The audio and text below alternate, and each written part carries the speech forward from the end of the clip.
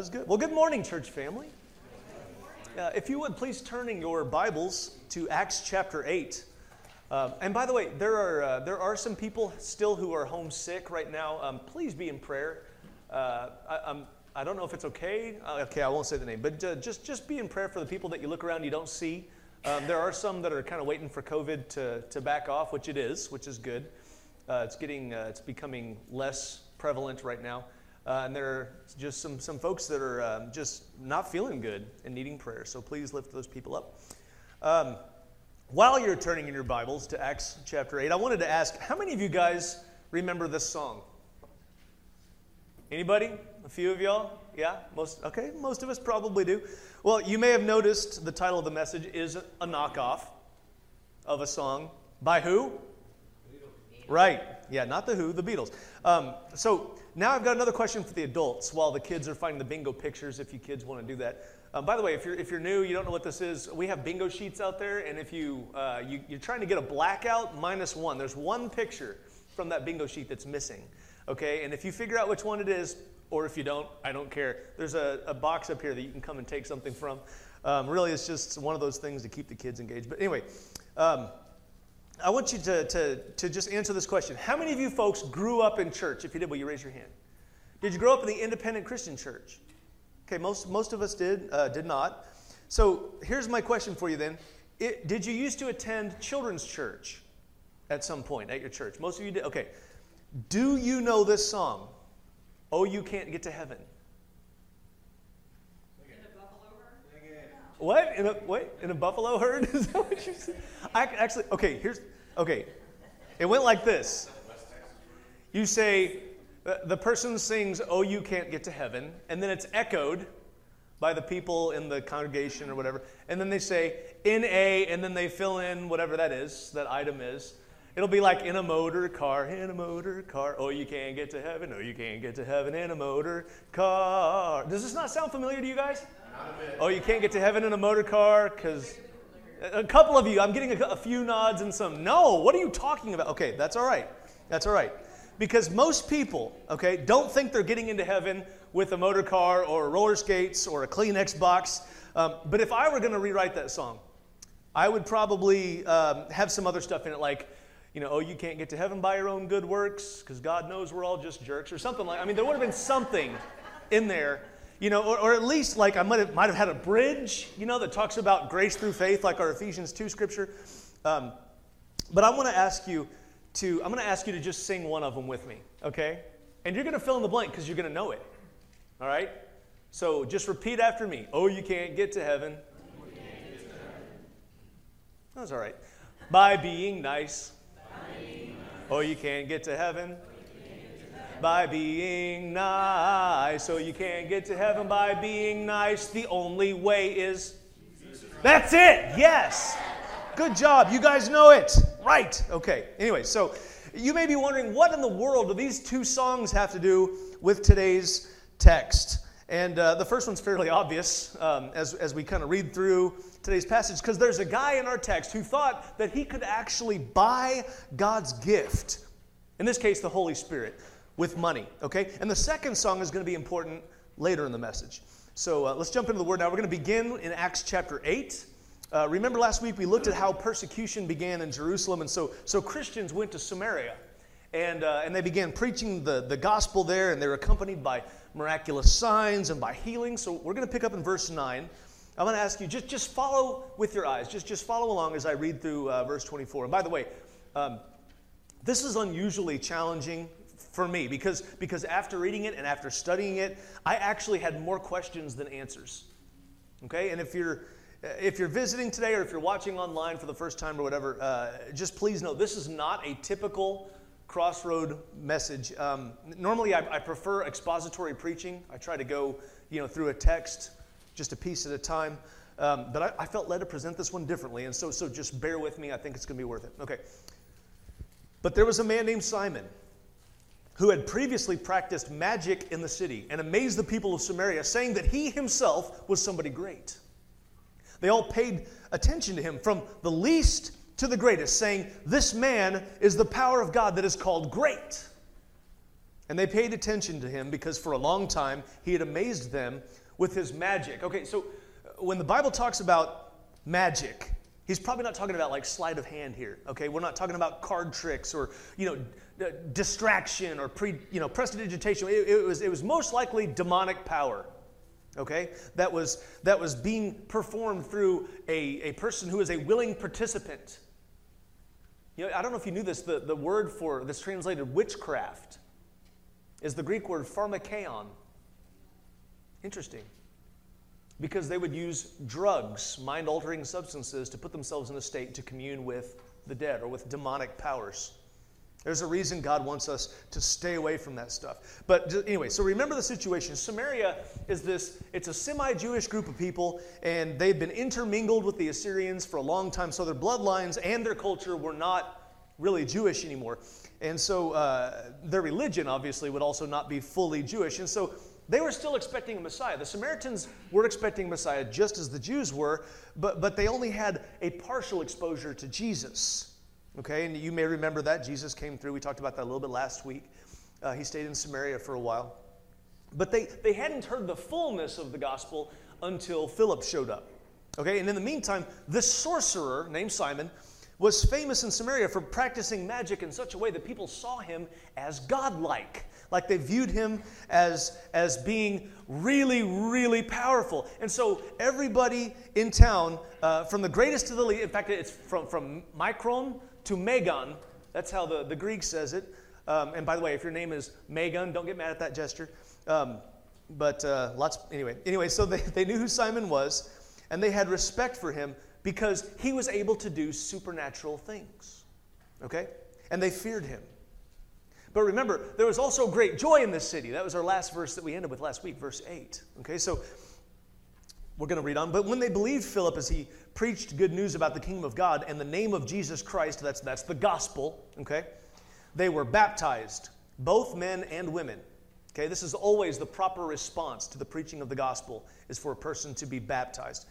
And seeing signs, even Simon himself believed, and after being baptized, he continued with Philip. And seeing signs and great miracles performed, he was amazed. Well, surely he was. Of course he was amazed. I mean, this is very new to him. Imagine how surprising it would be if for years you were the only game in town, right? And all of a sudden, there's a new kid on the block. Oh. No, I'm sorry. But what are you going to do if you're this guy? If you're being outshined by some new person? You may say, I'm going to get up in their face and I'm going to cause a problem. Or you may say, you know what, if you can't beat them, join them, right? And so we don't know exactly what's going on in Simon's mind, but we'll get to that. Now, when the apostles at Jerusalem heard that Samaria had received the word of God, they sent to them Peter and John, who came down and prayed for them that they might receive the Holy Spirit. For the Holy Spirit, he had not yet fallen on any of them, but they had only been baptized in the name of the Lord Jesus. Then they laid their hands on them, and they received the Holy Spirit. Now, this is a really confusing and yet interesting passage, okay? The people of Samaria had believed, right, and had been baptized, and yet the Holy Spirit had not fallen on any of them yet. Now, what does that mean about their state of grace?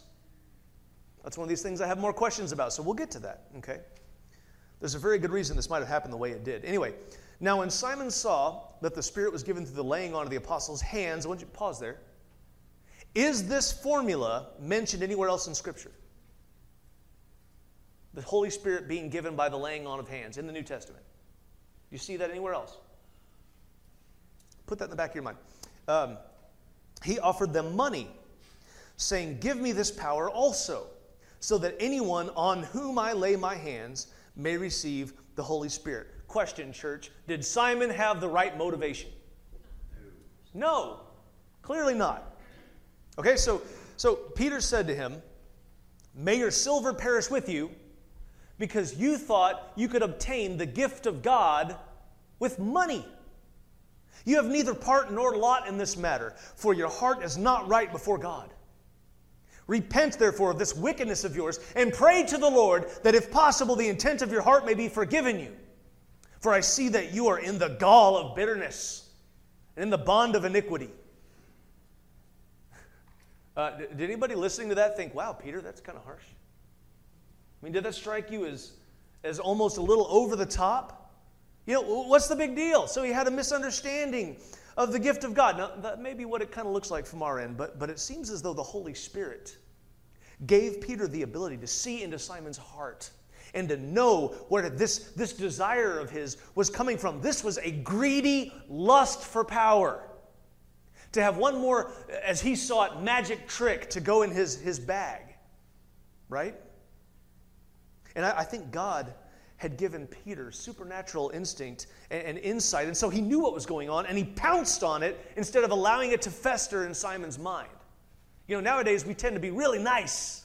You know, we don't always want to confront. Well, church, listen, I think at some point we have all experienced a time where we absolutely knew that something that was being said in front of us or done in front of us was wrong. The Holy Spirit gave us wisdom, and we just knew it. It was obvious to us, but we didn't do anything about it.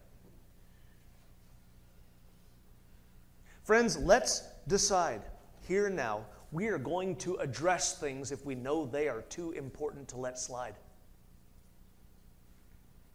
Decide it. Because the circumstances are going to come up.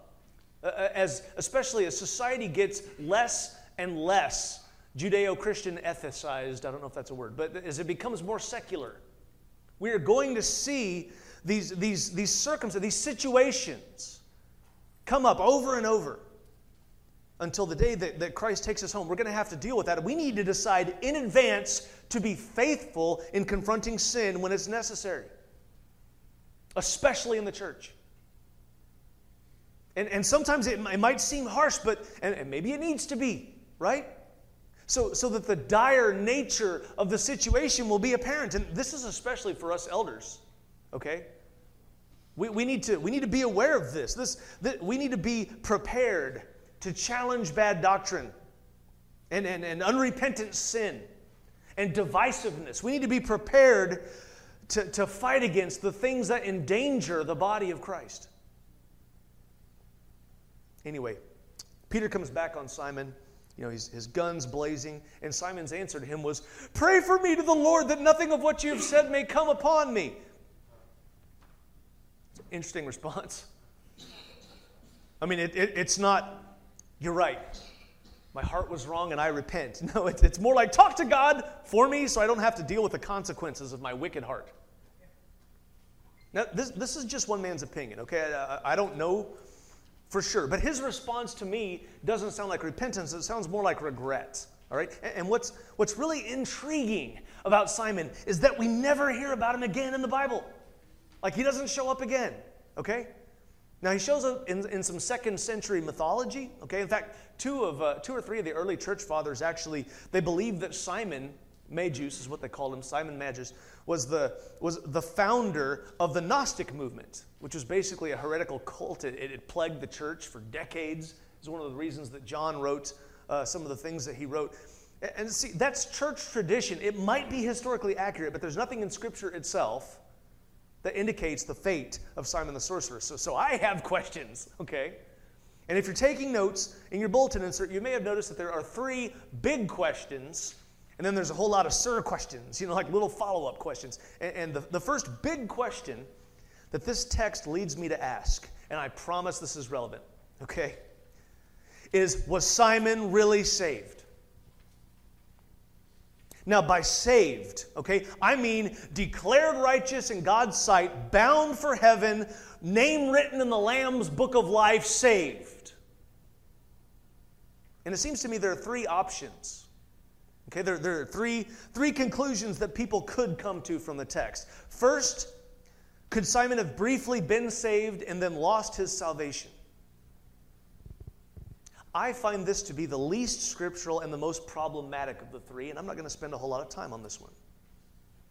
Do you believe that God has accurate knowledge of who is truly saved and who isn't? Yes, but do we? We absolutely do not. Okay? Why? Because we are finite beings who are constrained by space and time. God, however, is not finite, nor is he constrained by space and time like we are. So from God's point of view, who is not only in the here and now, but also in eternity past and also in eternity future, it doesn't make sense that a person would be justified in Christ, seated with God in the future heavenly realm, and then not. In 2 Timothy 2:19, Paul refers to God's firm foundation standing and having a seal with two inscriptions on it. One says, "The Lord knows," present tense, "those who are his." And the other says, "Whoever claims the name of the Lord must depart from evil," from iniquity, from wickedness, from sin, must depart, walk away. So the person who is justified in Christ will then become sanctified. I believe that's a foregone conclusion from God's perspective. So I don't think that's the answer. So then, was Simon saved, but he required a harsh correction and received one because he was still carnal and not walking by the Spirit? I mean, I'd say that's possible since the Bible says Simon believed and was baptized, right? The Bible says Simon believed and was baptized. And many Christians would point to that and they say, well, since faith is the prerequisite for justification and baptism is the working out of that faith, Simon was saved. And so if you take Simon believed and was saved at face value, then I have to agree with this one. But there are some biblical reasons to dig a little deeper. Could it be that Simon was not saved because he had the kind of non-saving faith that Scripture refers to in more than one place? And that's where you say, hold up, wait, what? What are you talking about, right? What is non-saving faith? I thought we were saved by grace through faith, right? I mean, isn't that what today's Scripture that we read says? Yes, but is all faith equal? And I'm going to put faith here in parentheses. You know, I'm not always in agreement. I want to say this from the pulpit. I'm not always in agreement with John MacArthur, but I think he has correctly stated that there are three proofs of salvation. And this is very scriptural. Initial faith, obedience, and continuing in the faith. And I would argue that is what Scripture teaches us, and that is what distinguishes simple belief from saving faith. Now this can be a difficult concept. I understand that because there is no linguistic distinction in the Greek. There isn't. The word pistis is the word for faith, and it shows up for faith, it shows up for belief, it's translated trust, it's translated to entrust something. Okay, so the word for faith is used in lots of ways in the Bible. So here's what I mean by this, okay? Justification is by faith, but it is a certain kind of faith. And this is where it gets really confusing. Okay? The Greek word pistis is used both for faith that saves and so-called faith that doesn't save. Now, how's that? Well, John mentions faith that saves. In fact, it was Jesus who mentioned it. John is just quoting him. In John 6:47, when he says, "Whoever believes has," again, present tense, has eternal life. But then Jesus also mentions a transitory type of faith. In Luke 8:13, when he's explaining the parable of the sower, he says, "And the ones on the rock are those who, when they hear the word, receive it with joy. But these have no" what? No root. They have no root. They believe for a while, but in a time of testing, that word can also be translated temptation, they fall away. So we have to look at the context to determine what's being said here. In the first place, Jesus is talking about believing in himself, and in the second, he's talking about believing God's word. Okay? Likewise, in James 2:19, Jesus' brother, that's who wrote it, by the way. It wasn't the Apostle James. It was Jesus' brother James.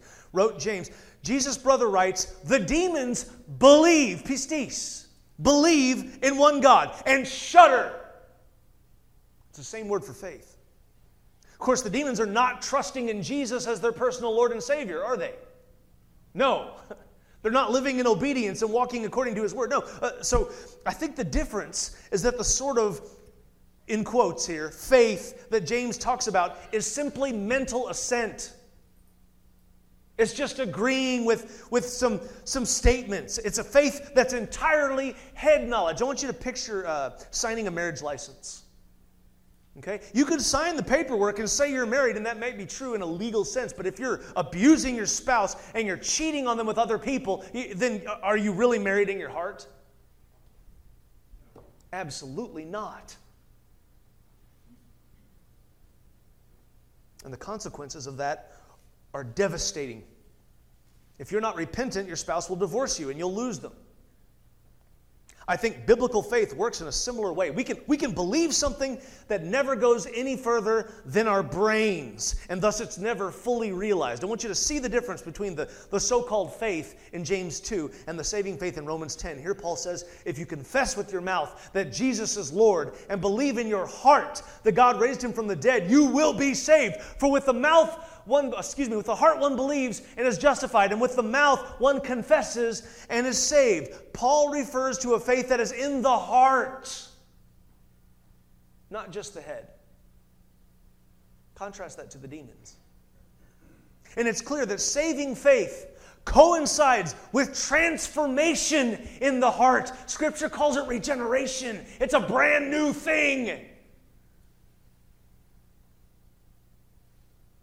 You are a new creation in Christ Jesus if you are saved.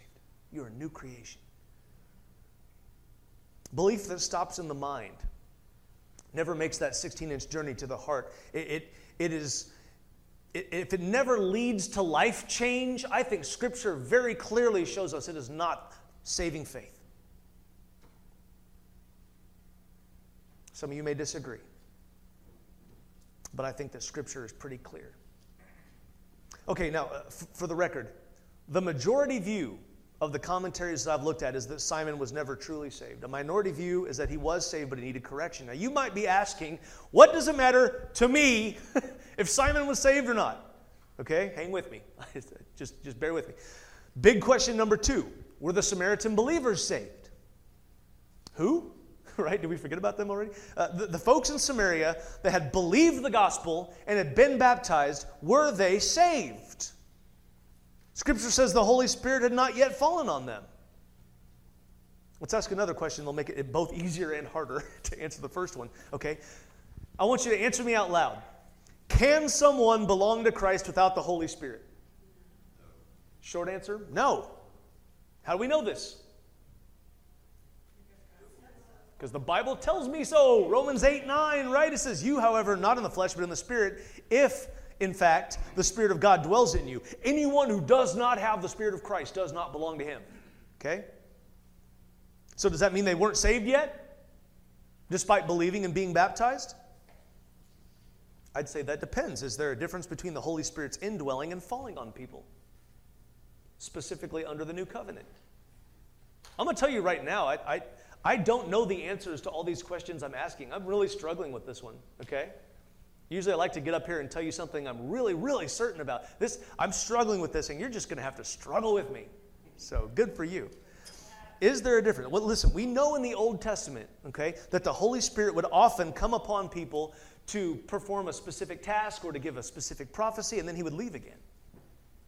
The only person in the Old Testament that we are specifically told received the permanent presence of the Holy Spirit was King David. Although there are some hints that others did too. Elijah, Elisha, Moses, we think they may have. Okay, we see in the Old Testament it talks about the Holy Spirit coming on someone forever, and that's referring to who? Really? Who's the Holy Spirit going to come on forever? Christ. Jesus. Yeah, right. Good job. Yeah, Christ. Jesus. That does show up in Isaiah. Anyway, in the New Testament, the Holy Spirit apparently takes up permanent residence in Christians, and he's referred to as a seal on God's people. That was in our passage from this morning, from Ephesians chapter 1. At the beginning of the church, though, the Holy Spirit often manifested both visibly and audibly. Okay, remember the rushing sound of the wind, the flames of fire, the tongues. So then can a person have the Holy Spirit indwelling without a supernatural manifestation? Is it possible these Samaritans were saved and had the Holy Spirit indwelling, but had not yet received the Holy Spirit in a visible way as the apostles did? If so, there would have to be more than one meaning to the phrase receiving the Spirit.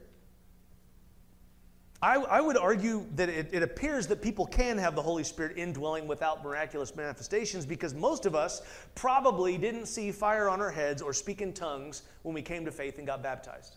I think some of us probably have experienced those gifts. I don't have those gifts. I've never experienced the gift of tongues. And it's been speculated that the reason that the Samaritans didn't receive the Holy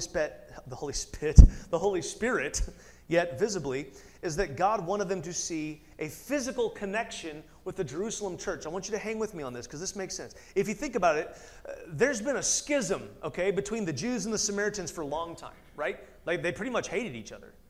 Jesus helped to bridge that gap. And the Christians are beginning to preach to them, so they're bridging that gap too. But maybe God wanted the church to send the Jewish apostles to Samaria so that the Jews and Samaritans would realize this is all one big church. And salvation comes from the Jews. That's what Scripture said. Okay? So, in fact, Jesus said that to the woman at the well. So, when the Samaritans, they began showing the supernatural manifestation of the Spirit, the Jews couldn't deny that they were part of the body of Christ. And the Samaritans would see that they needed the connection to the Jews, so they wouldn't try to create like a separate but equal church, right? They'd have to understand we are all part of the same body. And I think that makes sense. Okay? But what about the other side of that? In the New Testament, do we ever have manifestation of the Holy Spirit without His indwelling? There is no evidence, okay, in the New Testament of the Holy Spirit coming and going like He did in the Old Testament. Now, Jesus does say, like where the wind blows, it's where the Spirit goes where He wants, okay? But this is the argument some people use for what happened in Acts chapter 10. They would say that Cornelius and his family weren't really saved when they believed and visibly received the Holy Spirit, because they said maybe the Holy Spirit isn't indwelling yet because they hadn't been baptized. Personally, I think that's a stretch, okay? But let's not forget, even though Peter witnessed the Holy Spirit falling on them, he didn't say, well, you guys don't need to be baptized then. No, what did he do? What did he immediately say? Get them baptized. He said, they received the Holy Spirit just as we have. We need to baptize them. Okay? And sorry, I'm getting ahead of us. That story comes along in a few weeks. But my point is, this passage, along with a lot of things in the book of Acts, reminds us that God is sovereign. Okay? And saving His people is His prerogative. And so His gift of salvation may not always be quite as formulaic as we want to make it. Were the Samaritans saved? I'll tell you this, whether they were or not before the laying on of hands, and I believe they were, but either way, they certainly were afterwards. Okay? They certainly were afterwards. And so, listen, if you're pulling your hair out and you're thinking, Simon, Samaritans, blah, blah, what does this have to do with me? Here's where we address that. Okay? Discussions like this about the true nature of salvation, justification by faith, the roles of baptism and obedience, sometimes they become academic when the fact is no Christian should ever be unbaptized and no Christian should ever be living in disobedience. Now, God knows the heart, but we should see the fruit, amen? We should see the fruit in our own lives, in the lives of one another. And so all of this discussion leads us to our final big question, number 3. Am I saved? Are you saved? Let's talk a little bit about assurance.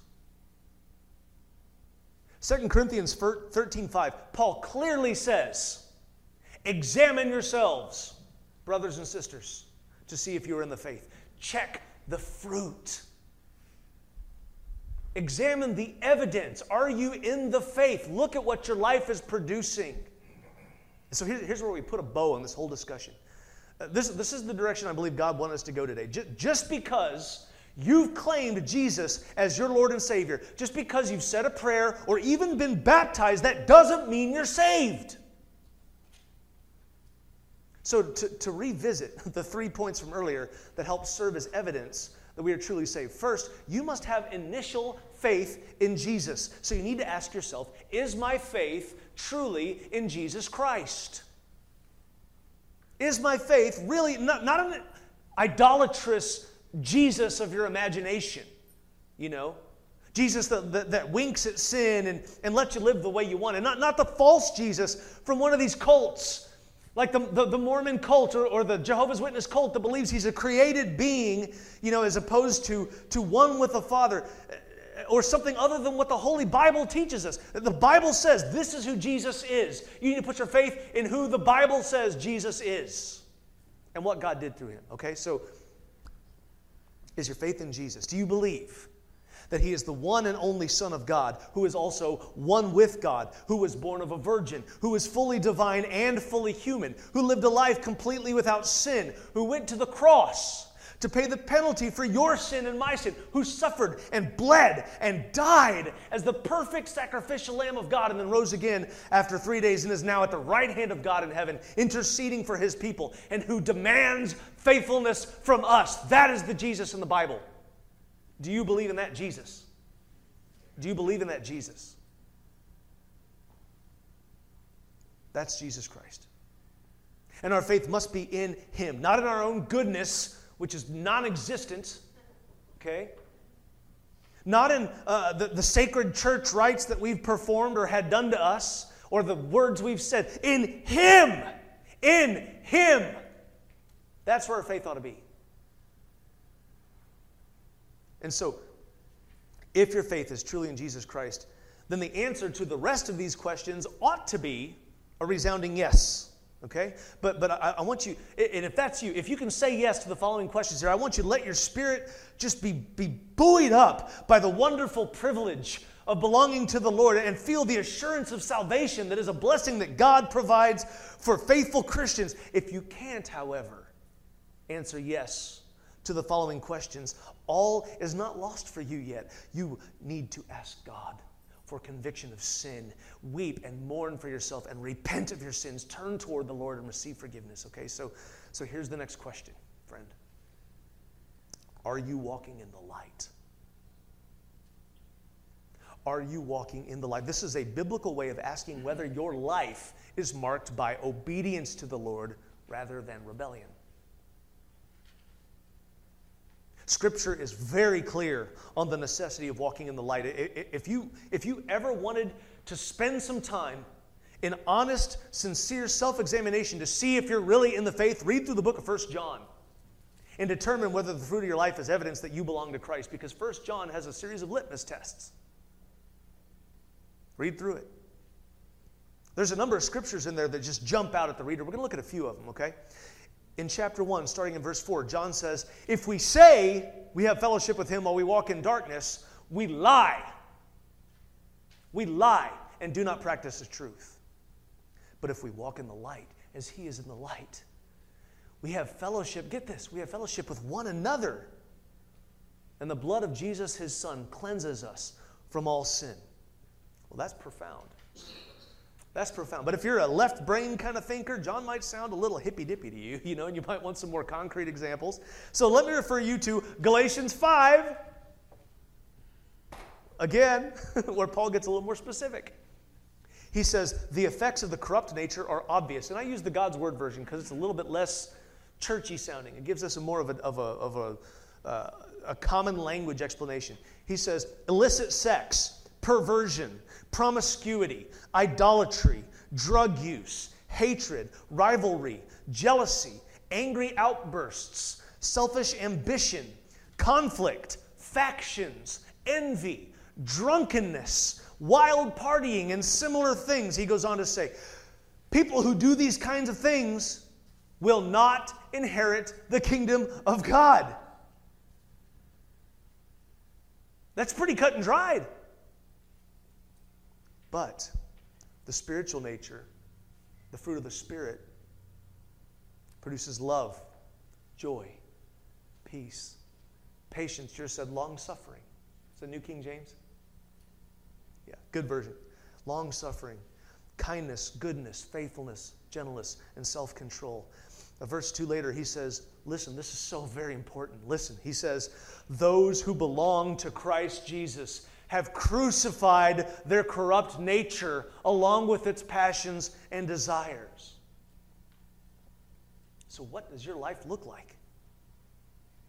Are you walking in the light as he is in the light, as Christ is in the light, producing those beautiful fruit of the Holy Spirit, or are you producing sinful fruit from the flesh that lead to hell?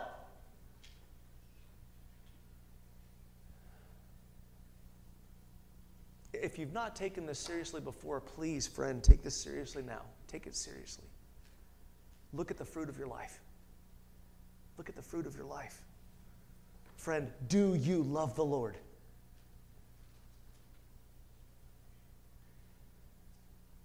You might claim you do. There are people who claim they do, and they're still living in sinful rebellion. Do you realize if that's you, then Christ would say that you are lying to yourself?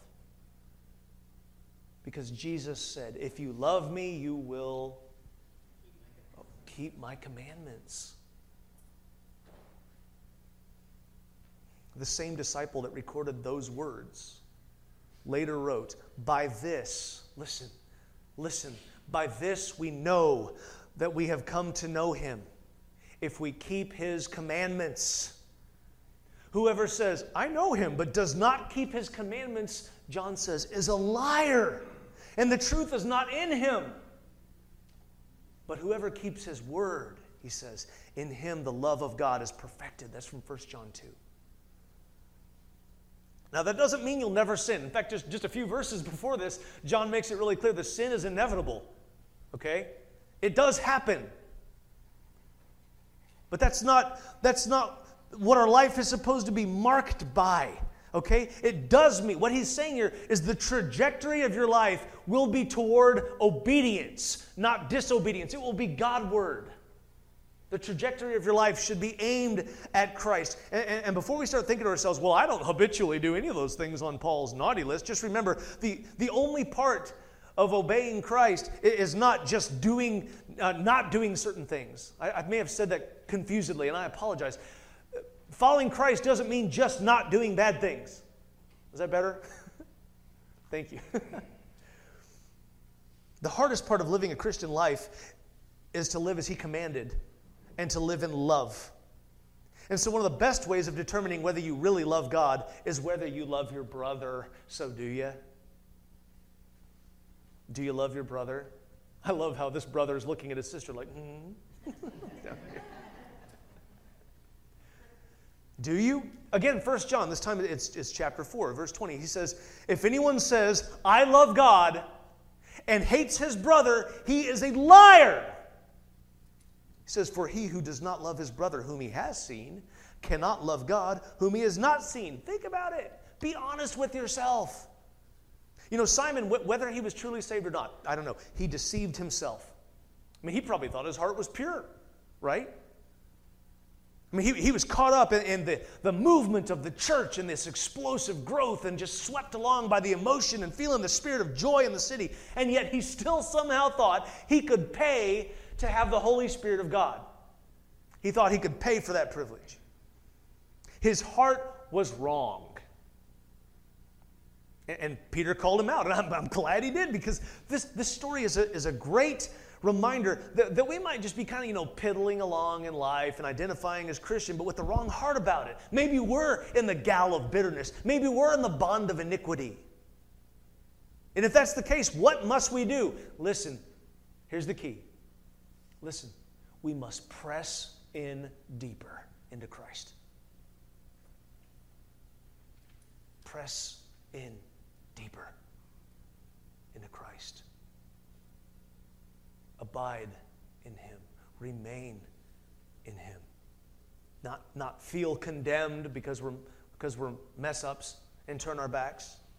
Not walk away feeling marginalized because we've been corrected. Listen, press in deeper.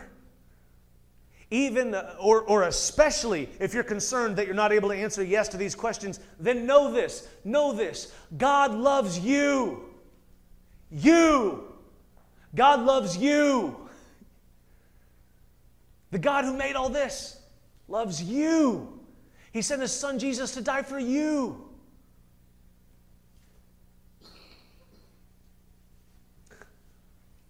God loves me. God loves you. He wants you to repent. If you can't answer yes to these questions, he doesn't want you to say, well, I've tried my best, I'm done, and walk away. He wants you to repent and to turn to him and seek his mercy. Put your faith in him. In him. Not in how often you go to church or how much you give or how good you are. Put your faith in Him. And wherever you feel you've landed on these questions, this last question, this echoes the final proof of salvation. Will you persevere? Will you continue in Him? I'm convinced that I've said this before, but those who truly belong to Christ have been justified, are being sanctified, and will be glorified, as Romans 8 says, when they come to the end of their life on this earth. But those who, and I'm putting this in quotes, those who believe for a time, who believe as the demons believe, they are not a part of God's people. Again, 1 John, he mentions some false believers in chapter 2, saying, they went out from us, but they were not of us. For if they had been of us, they would have continued with us, but they went out that it might become plain that they are all not of us. So friend, here's the deal. If you leave, if you walk away from Christ and you walk away from the fellowship of believers, you are on your own. And guess what? You can't save you. You can't do it. But if you continue on as a part of the body of Christ, loving God, loving one another, living your flawed but striving to obey lives, living those lives by faith in Jesus Christ, then you will show in the end that you were saved all along. The blood of Christ has cleansed you from all sin, and you will spend eternity forever with your Lord Jesus. But you need to persevere. It's sad to say there will be many on that day, Jesus said, that will stand before me saying, but Lord, Lord, didn't we do this? Didn't we do that? He says, I never knew you. We may think we know Jesus. Does He know us? Do we belong to Him? Are you truly His child? That initial faith is something I think most of us can say, yeah, I've felt that, I've experienced that. But where are you now? Are you being obedient? If you claim to be a Christian, but you've never been immersed, guys, that's not like something that just needs to be somewhere down the list. That's the first thing you need to do. Jesus commanded. He commanded me. He commanded His disciples to make disciples. He said, go, baptizing them. That word is immersing them in the name of the Father, the Son, and the Holy Spirit. And teaching them to what? Obey all that I've commanded you. We need to be being obedient, guys. If you've never done that, you need to do it today. We even warmed up the baptistry a little bit just in case. Okay? A little bit, sorry. But it's ready. If you've never done that, do it today. Don't put it off. And if you've done that, but you're saying, I'm walking in sin. My language is foul. I'm not loving my brother. I'm shacked up with somebody. If you're in a place where you're like, I know that I'm being disobedient. I'm walking in rebellion. Stop it. Just stop. You have the power with Christ's Spirit living in you. You have the power to overcome sin. Do you realize that? You realize 1 Corinthians 10 tells you there is no sin that attacks any of us except what is common to man. He says, and God will give you a way out of it. You don't have to give in. I know that we're going to make mistakes. I know that we're going to sin. But if you're living in an unrepentant pattern of sin, you must stop it. Stop it. Turn toward Christ. And so this morning, if you're in any of these places, I want you in heaven. I want to be in heaven with you. I want us all to be together with the Lord. We got to persevere, guys. It's not just about, back in 1984, I said this thing and walked down the aisle. No, you got to live it. If your faith is truly in Jesus, you will live it. Amen?